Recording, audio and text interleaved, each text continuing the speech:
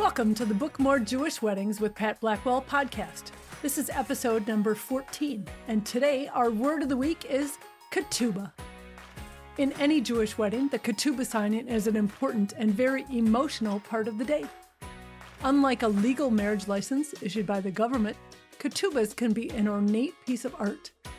Today we talk about ketubahs and how the same reasons to be clear in your ketubah would be good reasons to be clear in your business. As a Catholic farm girl in Minnesota, I certainly never expected to ever be the Jewish party maven. But 4,400 parties and 26 years later, I am indeed an expert at Jewish parties. I am fiercely committed to helping the best vendors book more parties in this amazing, lucrative, and incredibly loyal Jewish party market. Let's go! This week's podcast is one called Jewish Wedding Word of the Week. So let's get started with our new word this week, ketubah. We'll do this the Jewish party maven way. Step 1, we will say it. Step 2, we will see it. And step 3, we'll save it in your brain by using it. The word is ketubah. So you know how it works. Step 1, say it with me. Ketubah. Now, here's a little trick I learned from my DJ friends, and I was reminded of it just this past weekend with an awesome party. I can't hear you. Say it again, louder and clearer. Ketubah. You're doing great. So, what does ketubah mean? Well, literally, it means committed to writing. In Michigan, we are required to get a government license from the county where the ceremony takes place. In the Jewish world, there's a second license, a ketubah, which commits to writing the promises made at the wedding. Ketubah is spelled K-E-T like Tom, U-B like boy, A-H like Harry. Ketubah. Most Jewish words have several spellings, but this one is pretty consistently spelled just like I said. So, step 2, let's see it. You know how to say it. I told you we would say it, see it, and save it. So it's time to see it on a podcast. If you've listened to this podcast before, you know what's coming. We play memory games to visualize and help you remember those important Jewish wedding words. So now picture this. Clear your brain and picture this. You are about to sneeze. Ketubah.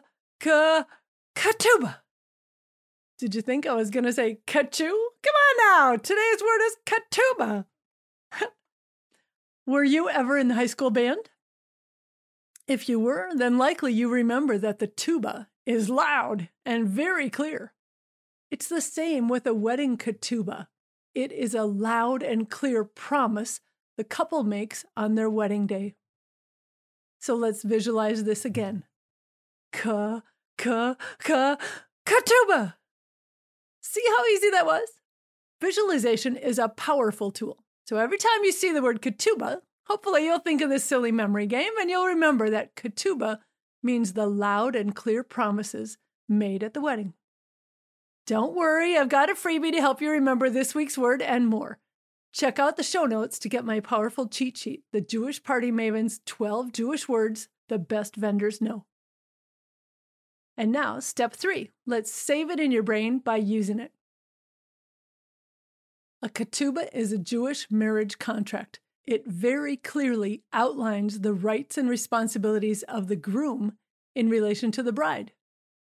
In modern times, the ketubah has no monetary value and is generally not enforced by civil courts, except in Israel.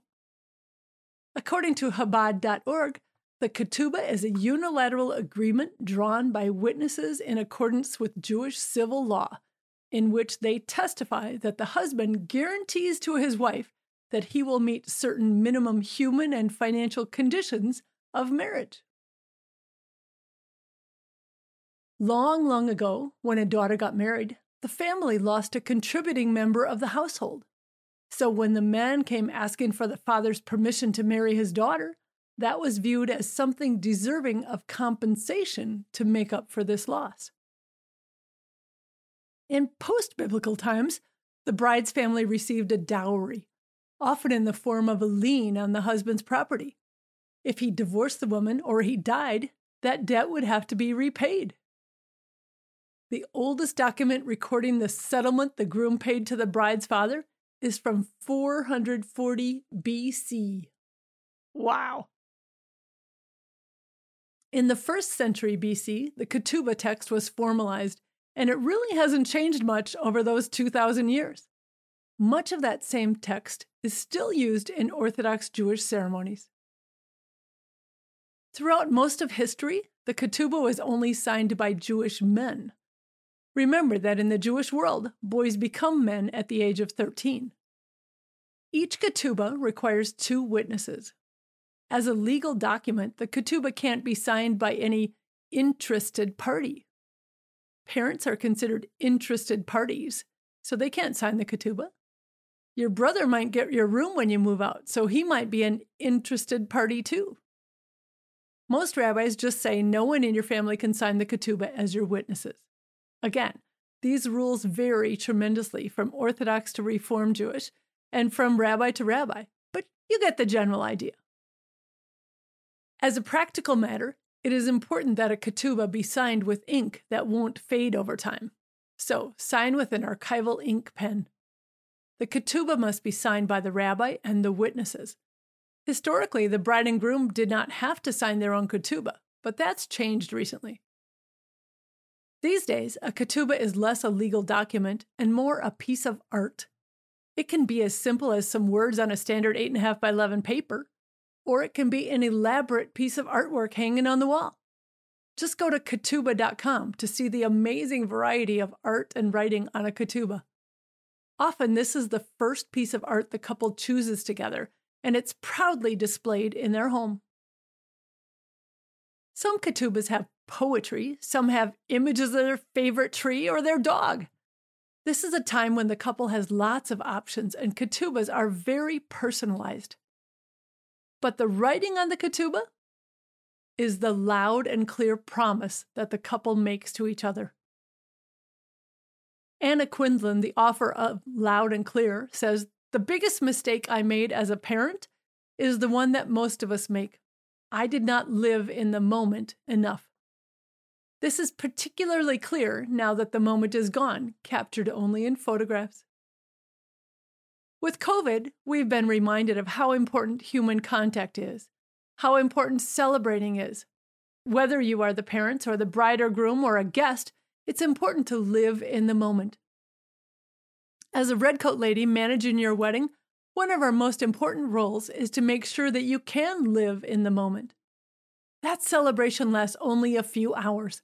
How many memories can you create during those hours? Do you want your memory to be stressing out about the caterer serving fast enough? Or who is walking down the aisle next? Or whose speech is next? Or do you want your memory to be one of celebration? Let me be like a ketubah, loud and clear. The correct answer is to be smart enough to let someone else take care of those pesky details on your big day. The redcoat ladies take great pride in handling all of the behind-the-scenes details so that you can enjoy this party that you have worked so hard to plan. Those redcoat ladies spend a lot of time teaching vendors about the traditions so important to Jewish weddings. If you are a vendor, you should check out the Jewish Party Maven's new online course designed to teach you those traditions. If you are planning a wedding but have vendors unfamiliar with your Jewish traditions, send them to the Jewish Party Maven to learn. I promised I would talk about how your business might need to be like a ketubah. Well, your business needs to be loud and clear about its goals, loud and clear about its policies, loud and clear about the promises that your businesses make to the bride and to the families of the couple. A ketubah is sort of like a Jewish prenuptial agreement. What happens if something goes wrong in your business? Will your contract be clear? In 2020, many wedding vendors found out that their contracts did a bad job of protecting either their businesses or their clients. Is your business clear with its financial situation? Do you have a system in place for managing your invoices, your payroll, your taxes? Is your business clear with its employees or contractors? How can you spell it out, loud and clear? Albert Einstein once said that if you can't explain it simply, you just don't understand it well enough. I think you understand ketubah by now, so let's do a review. Say it. Ketubah. See it. Ketubah. That loud and clear instrument in the band is like the loud and clear promises made at a wedding. Save it in your brain. The ketubah is signed and witnessed just before the huppah ceremony. It is the loud and clear promise the couple makes to each other on their wedding day.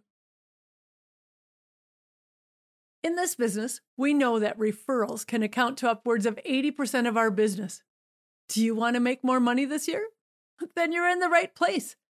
People want to work with vendors they know, they like, and they trust. When you learn the Jewish traditions and customs, you earn that trust and grow your business. How do you get more referrals? Well, you absolutely have to understand the Jewish traditions, period. This is all about you and how to build trust and grow your business. I'm going to lead you every step of the way. You can join me here every week as we learn traditions and vocabulary. You might be thinking you don't have time for all this. Well, if your business is slow like mine is right now, you have to ask yourself, when will you ever have more time? This year, we actually have time to work on our business instead of in our business. I'm glad you're here. Thanks for tuning in. You're a rock star. Just for showing up, you're proving that you're ahead of most other vendors. By joining me every week, you'll learn one new word that you can use when you're booking your new Jewish clients. Yes, you heard me right. Your new Jewish clients. Cha-ching! Just click the link in the show notes or go to Jewish Party Maven. If you'd like to learn more, follow me on Facebook or Instagram at Jewish Party Maven. I really appreciate your thoughts and your feedback about the show. I've learned that reviews are like gold, so all you rock stars, leave me a review. And thanks for listening today. Talk to you next week.